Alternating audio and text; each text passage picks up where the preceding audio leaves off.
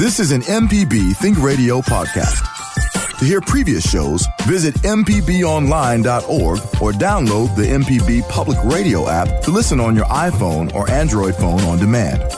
Contractor ever tell you the price of something and it sounds so high you think, maybe I'll try it myself. Some jobs just aren't that difficult, and yes, you can do it. If you want to find out how to do those things, listen to Fix It 101, podcast everywhere.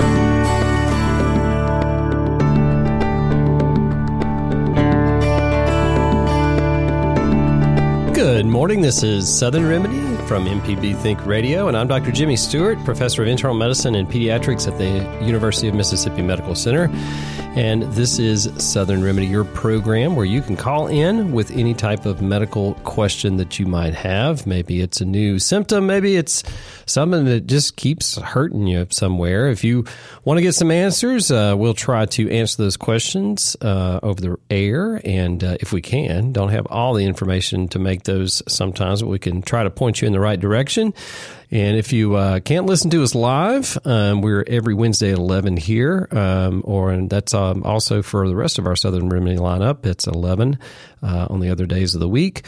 But if you can't listen to us then, you can always go and download us on your favorite podcasting app. Just search for Southern Remedy on MPB Think Radio, and you can listen to us at your leisure. Or maybe you want to listen to a program and say, you know what, hey, John, I've got this, I heard this on the radio. Maybe you ought to check it out. You can go and download that and point them in that direction for that information.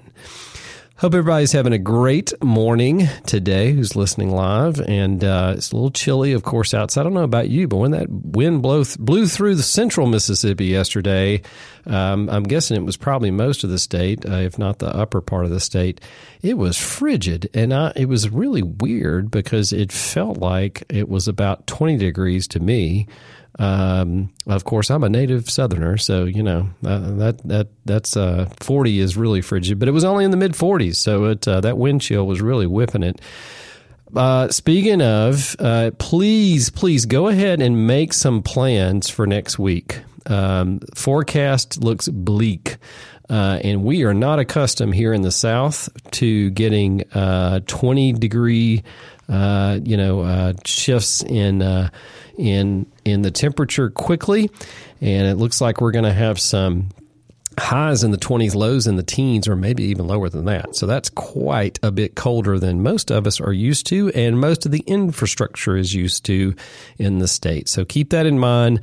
Wrap those pipes if that applies to you. Make sure that you're doing everything safely. We have a lot of heater fires because those heaters are not secured in a way and have a lot of flammable material around them. So please be careful with that.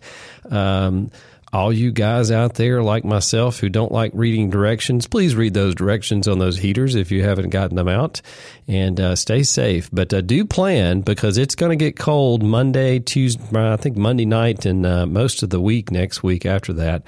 So please plan appropriately. If you have some medical conditions that could be affected by that, certainly asthma is one, or COPD. Your breathing, particularly with temperature changes, can sometimes change. That's another thing to plan for, and make sure that you have adequate protection in the cold. So just something to think about, and I'm all about planning, so that's something you can plan for next week.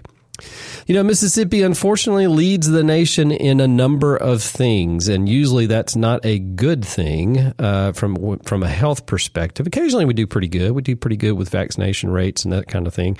But one right now that we're sort of lagging behind is 3 different respiratory illnesses that are spiking right now across the nation, and we've got some of the highest rates of those, and that is flu, RSV, and of course COVID. And particularly for flu, getting the flu vaccine can reduce your complications from the flu, and that's a great way to protect yourself. You cannot get the flu from the vaccine. It is not a live virus in there. Those used to have some options like that you could get, not anymore. Very effective in preventing, particularly in higher risk individuals, so the young, the old, and the immunocompromised. those individuals are most at risk, actually, for all three of those conditions.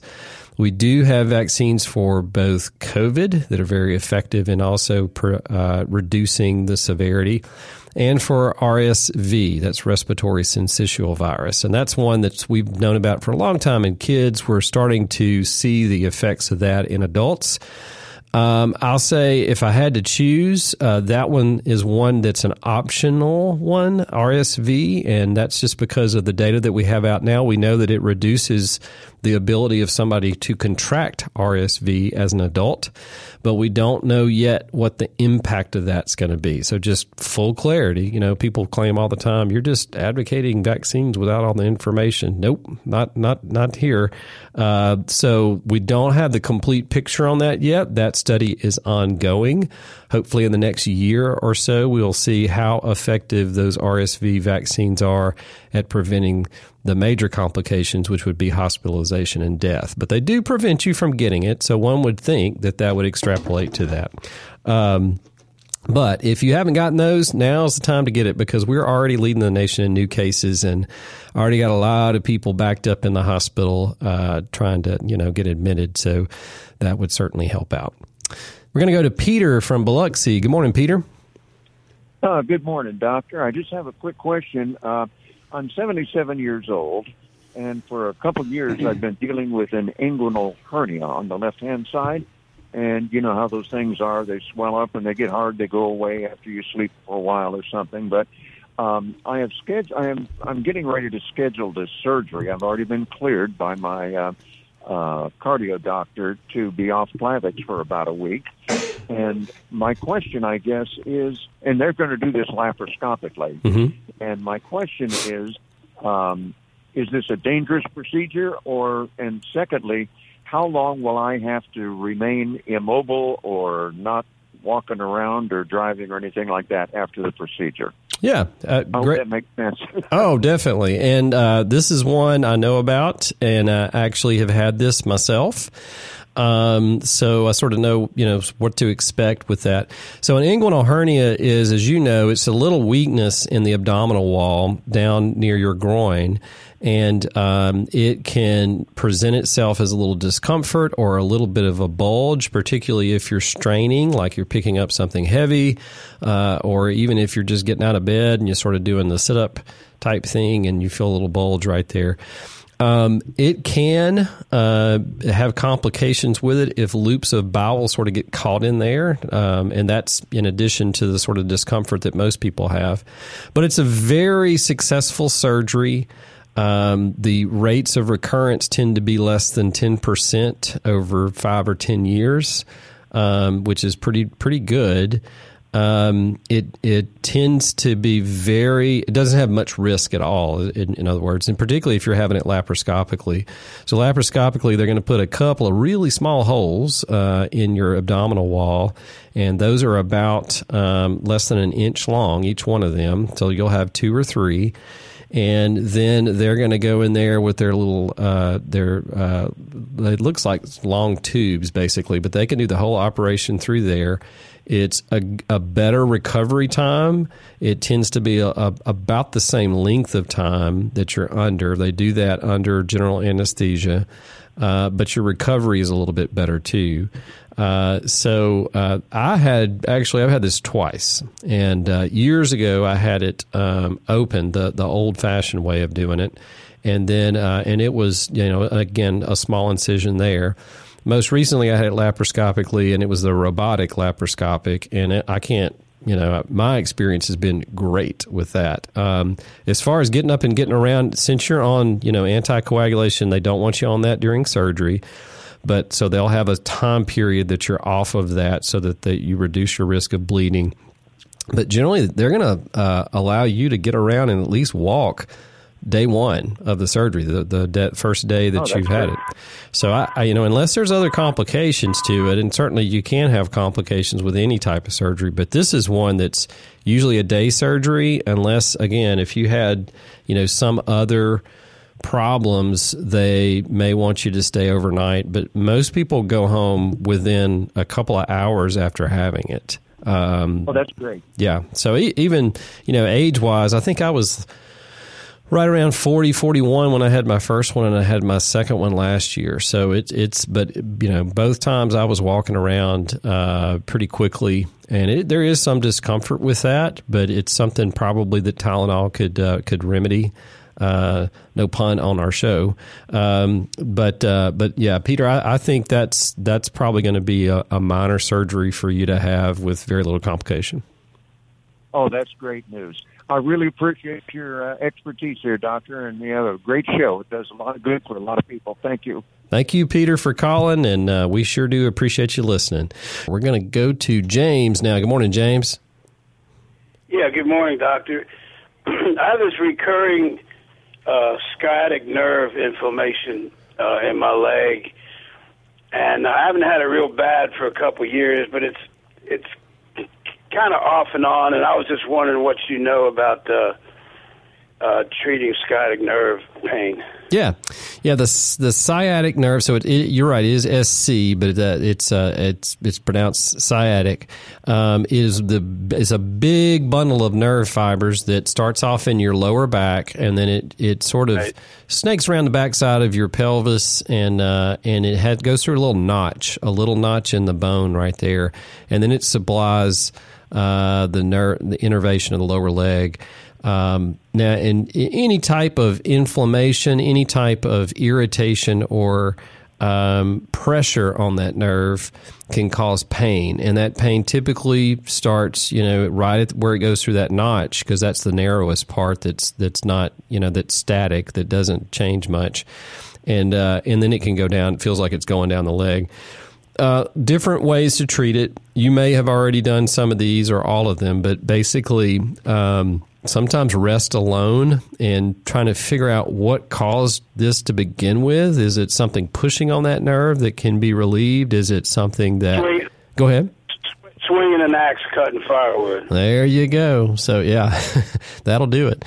And sometimes a course of anti-inflammatory medications, and these can be things like ibuprofen, Motrin, Advil. Sometimes people prescribe meloxicam, which is just a long-acting NSAID, a non-steroidal anti-inflammatory.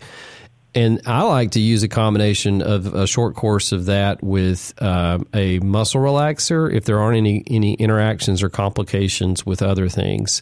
And that just relaxes those muscles around that nerve. If that doesn't work, typically I will send people to physical therapy. Had really good responses from both physical therapy, from things like physical therapists that do dry needling or other modalities or pressure point release. And if that doesn't work, then I'm sending them either to an orthopedic surgeon or a pain specialist. And you can, in the office, anybody, if you're a general practitioner, you can inject some steroid in and around that nerve. I don't do that a whole lot. I've sort of moved away from this over the years, and just because of long-term effects of steroids, of getting those even 3 or 4 times a year can have long-term effects. But that is an option if you sort of fail those other things. And they can, and again, there may be some other imaging that they want to do of the lower back. Maybe there's something else pushing on that nerve that's irritating it that they need to look at with an X-ray or with even with an MRI or CT scan. And then after that, surgery is one of those last things for something like this, and it really does depend more on what's going on. Is it like the nerves are being pushed on by a disc in the back? Is it because there's a bone spur that's sort of pushing on it? So it really does depend on that. Long term, every once in a while, I'll have somebody that's on something like gabapentin, which can help with any type of long-term neuropathy or nerve problems. But generally, for sciatic nerve, it's more of like, and you're right, people can have sort of flare-ups of this, but if you catch it early, identify it, hit it pretty hard, most people know sort of the things that work, and their physicians can sort of work with them on a plan to come up with that to get better. Yeah, what happened was years and years ago, I blew my back out really bad. It took forever to heal, but it healed really good. But I knew in my older age it was going to come back to haunt me, and it has. Yeah, and that, unfortunately, because of the scar tissue that forms and bone spurs and those kinds of things, that can make it worse over time. All right. Thank you very much. Yes, sir. Thank you for calling and listening, of course. We're going to go to Jared from Crystal Springs. Good morning, Jared. Good morning. My question is, in the case of an inguinal hernia in a 94-year-old, which is the greater risk, the risk of the hernia or the risk of sedation in that elderly patient? Oh, that's a great question, Jared. So I have a few patients where this has come up, and because inguinal hernias are very common, we've had to weigh this out. And one of my patients wasn't quite as old as that, but I had this. I think last time I had this conversation with somebody, they were about 89. And we were discussing, do we let this go longer? Do we fix it, or do we just sort of watch it closely over time? I think in that situation, if it's not causing any problems, in other words, if a loop of bowel is not getting entrapped through that hole, because then you run the risk of cutting off the blood supply to that, and you can have a bowel perforation, which would be pretty bad for anybody to have, but particularly for somebody in their 90s, that would be bad. So if it's not causing any problems, I would probably feel fine, and I think most surgeons would too, of just watching that. It probably will get bigger over time, but depending on the activity of that patient, if they're out there chopping wood or picking up heavy things, and some 90-year-olds are still able to do those kinds of things, then it's probably going to get bigger and they may have some more problems. But if they're walking around in the house or outside and that's about the limit of what they're doing, then I would say, why don't we just watch this? The things to watch out for are a dramatic change in your bowel movement. So if you get sudden pain in the area that you have the hernia, not like just a fullness or just a soreness, but a sharp pain, vomiting with that, unable to produce a bowel movement. All of those things are sort of warning signs that a loop of bowel has gotten entrapped within that hernia. And another thing I would do is I would try to ensure that the stools are formed but loose, because you don't want stool backing up, because that's just to me that's just a risk factor. I don't know that there's ever been any studies on that, but I think it's just thinking it through, that may be a risk factor of chronic constipation with that. But yeah, I think I'd have to, if that were me or if that were one of my family members, I would have the exact same discussion and questions that you have, Jared. I wouldn't just go ahead and operate on them unless it's causing a significant risk. And if they're not having any symptoms besides just the bulging right now, I think that's a fine thing to do, is just to say, hey, let's just wait on this, because surgery at anybody in their 90s is of greater risk. Okay. Well, thank you very much. Yes, sir. We talk a lot about risk and benefit ratios, and sometimes, a lot of my patients are like, well, this sounds a little strange, like you either know or you don't know, right? Well, the answer is we don't always know, and science is always changing on things. That's part of what I love about medicine, is we don't just decide on one thing and then stick with it for a lifetime or longer than that. We continue to study, and we see what things are better than they used to be. Are there risks that we didn't know about before? And as the science emerges, that's what we follow.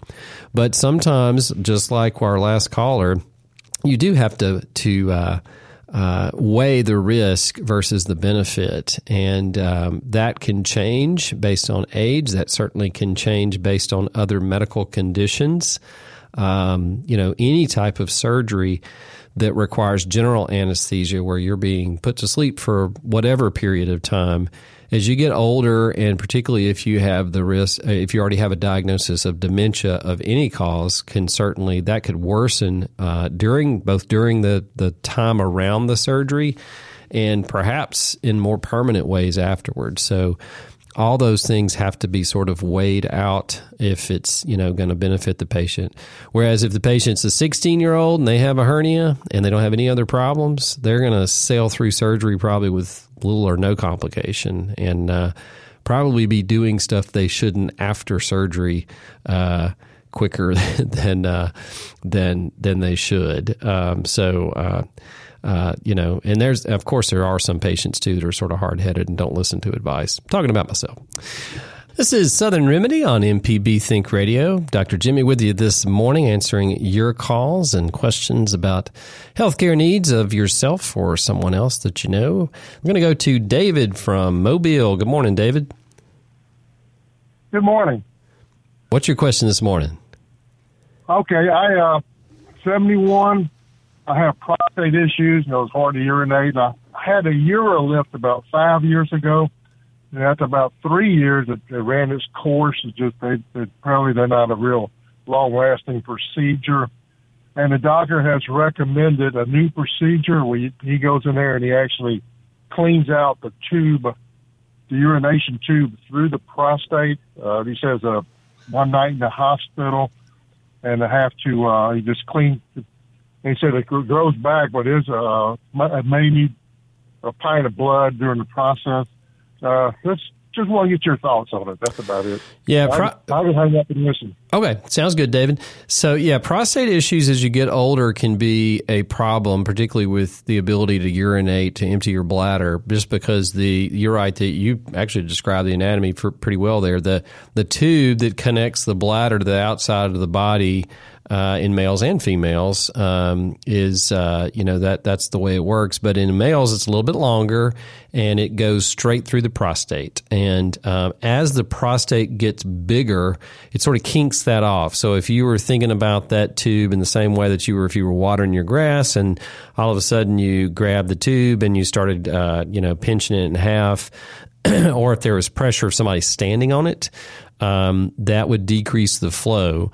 And it not only decreases the flow, it also prevents the bladder from fully emptying, which is why you can have symptoms like dribbling after you've stopped urinating, or if you feel like that you have the urge to go to the bathroom because your bladder still has some urine in it. And there's different ways and procedures. It used to be, old procedure was just to go in and just core out the prostate. And there's a lot of nerves in that area, particularly for sexual function in males. So if you do that, you do run the risk of, the old way at least, risk of damaging a lot of those nerves. And it was there's a lot of blood flow through that area, because if you think about how all that machinery works, it's hydraulics. It's a hydraulic system, but that's regulated by nerves. But it also, the hydraulics aren't water, of course, it's blood. So you need a lot of blood flow to the area. And anytime you do surgery in that area, it's just impossible to have, to do it clean enough where you don't have any blood loss. So the old procedure, a lot of blood loss, a lot of complications. Newer procedures are really good at minimizing those things. So as much as possible, and they can work from the inside rather than going in, used to they'd go in and just take out that prostate, everything, and just sort of peel it off the urethra, which is the name of that tube from your bladder to the outside of the body. Now they can do that internally through the tube. And they're pretty good about doing that with a lot of different materials.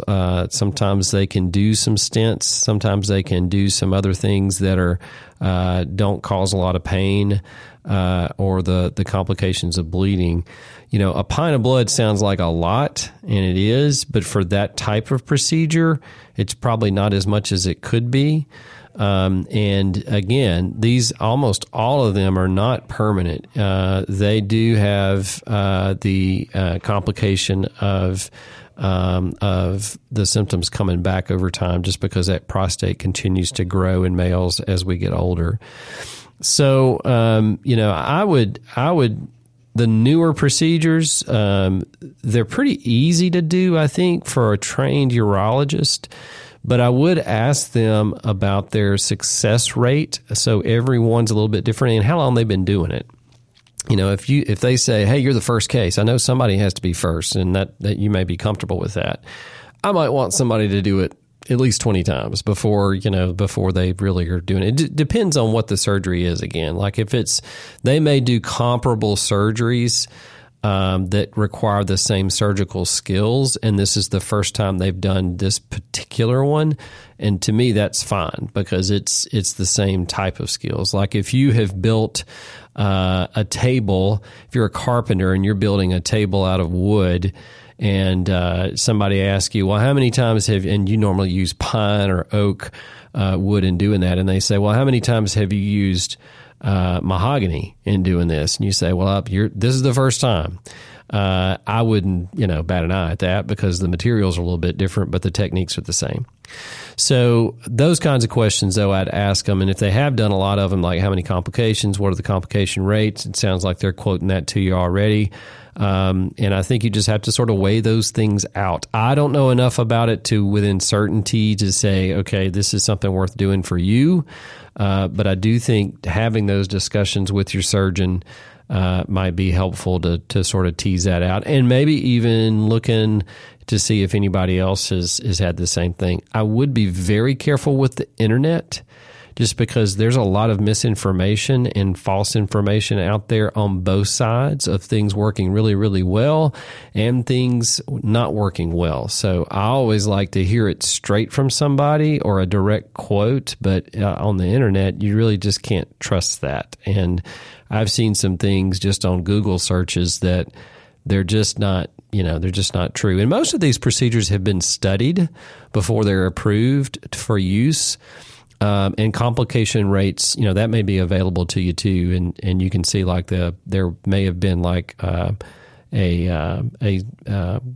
course of maybe 100 or so people that are tried out on those new things. But that would be the things that I would say to try to tease out the information you need to make that decision.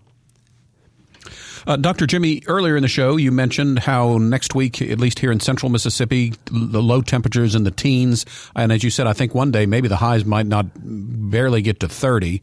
So if you could remind us of some of the things to do when it is cold to make sure that we don't put ourselves at risk for some sort of adverse health outcome. Yeah, so cold is a little bit different than heat, and cold it's mainly about tissues having thermal damage, cold damage from those lower temperatures. And I did mention a little bit about people with respiratory conditions. Like asthma in particular, they can have their asthma provoked to have an asthma episode with a sudden change or colder temperatures themselves. And, just wrapping something, a scarf or something like that around your, if you're going outside of the mailbox or if you're going somewhere, making sure you're sort of warmed up.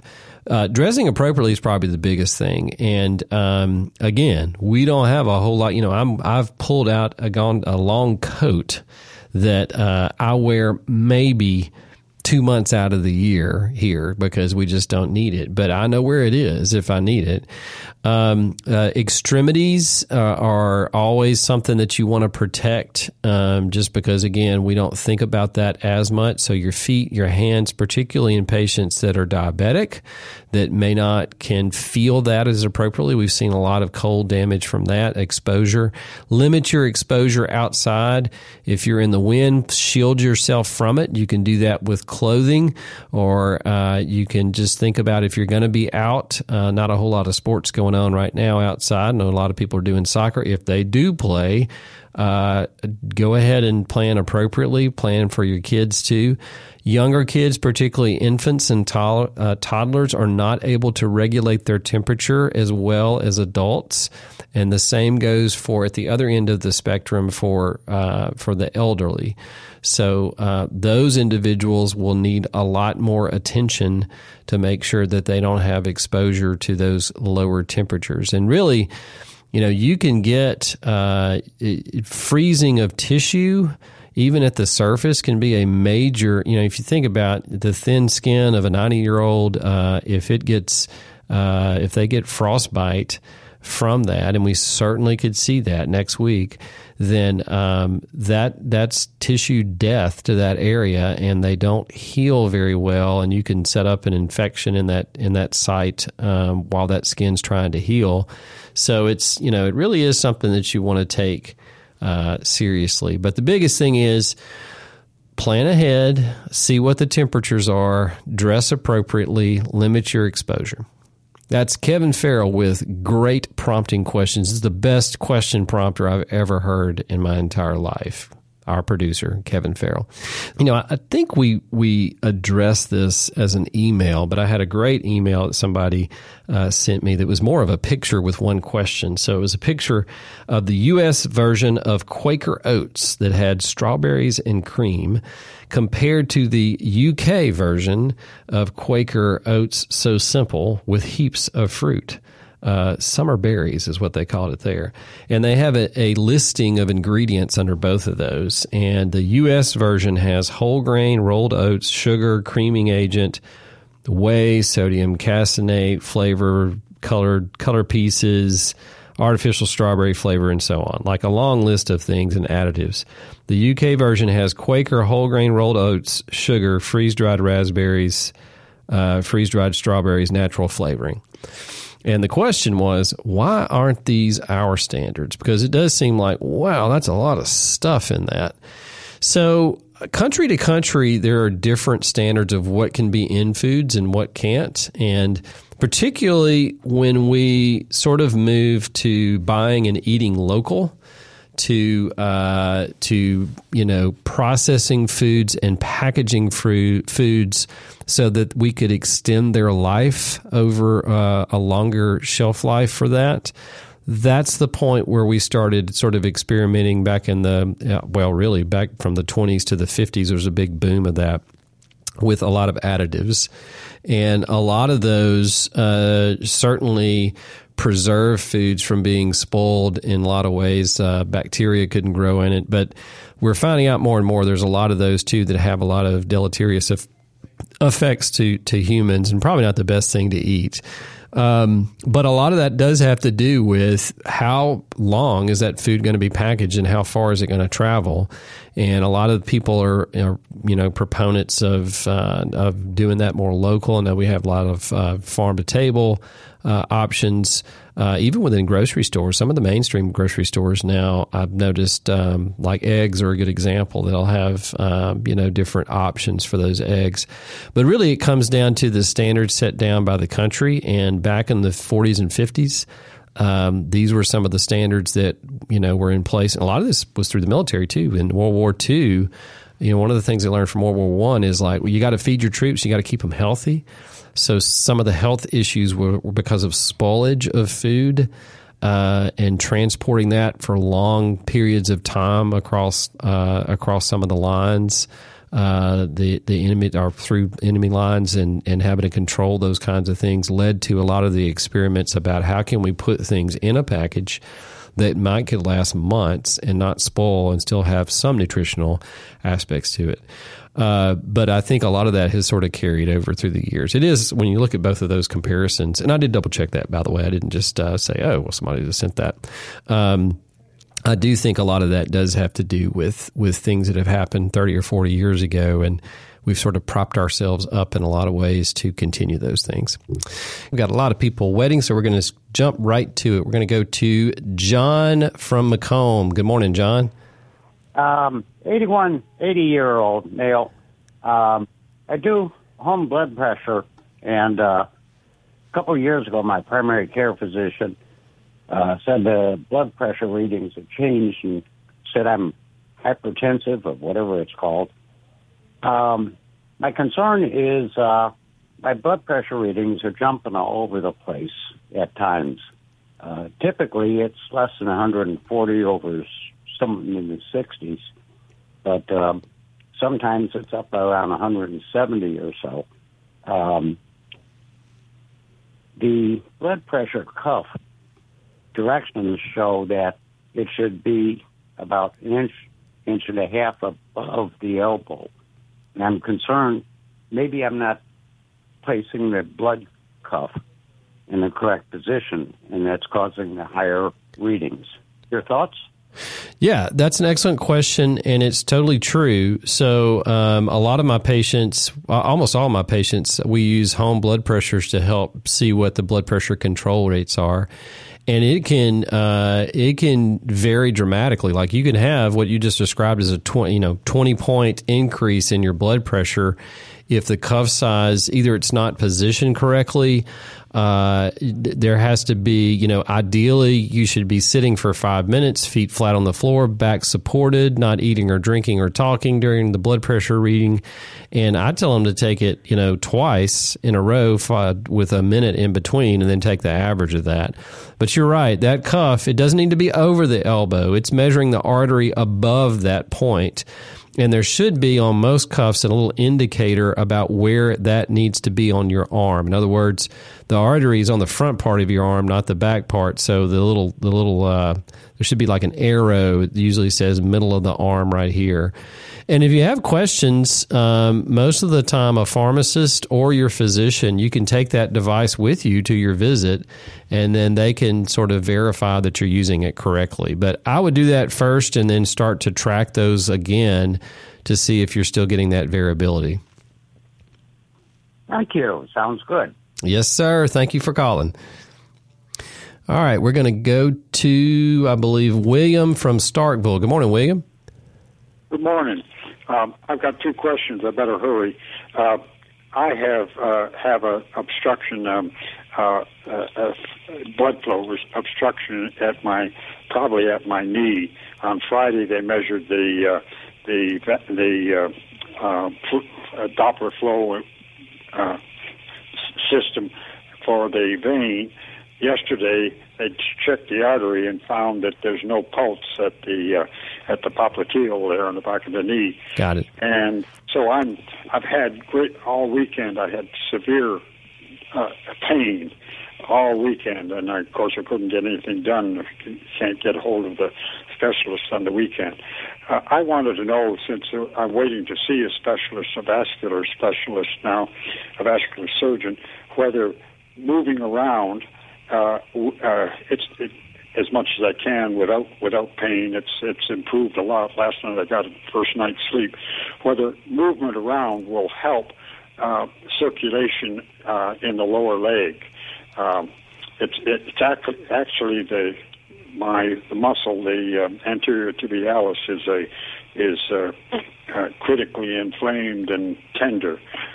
And I just wondered if moving around as much as I can. I can't go out and walk, but whether moving will help stimulate circulation as leg movement assists the return circulation from the lower extremities. Yeah, so movement, it does sort of dilate those arteries, but it doesn't, the last thing that you said, that's not really an issue, it sounds like. So if your veins were fine, it's not that the blood's not getting back to your heart appropriately, and that does depend upon muscle movement. It's more that the arteries carrying blood to those muscles in your lower leg, which is what's causing the pain, they're blocked off. So it may help a little bit. It's going to help a lot on the backside, because what they're probably going to offer you is a stent of that lower extremity of the artery, and that's the same kind of stents that they do in the heart. A lot of experience with this. Tends to be very successful. You probably are going to be on some blood thinners of some type after that, at least for a while. But that can help dramatically, and the exercise after that, that can help with the pain. Okay, that sounds good. And golly, I've forgotten the second question now. But maybe we're out of time anyway. Well, yeah, you can think about it. Call back later when we're back on, or you can send us an email. But William, I may do that. Yeah. Okay. Thank you for calling. We got one more person we're going to squeeze in 1 minute, I think. Brandon from Biloxi. Good morning, Brandon. Hey, how you doing? Good.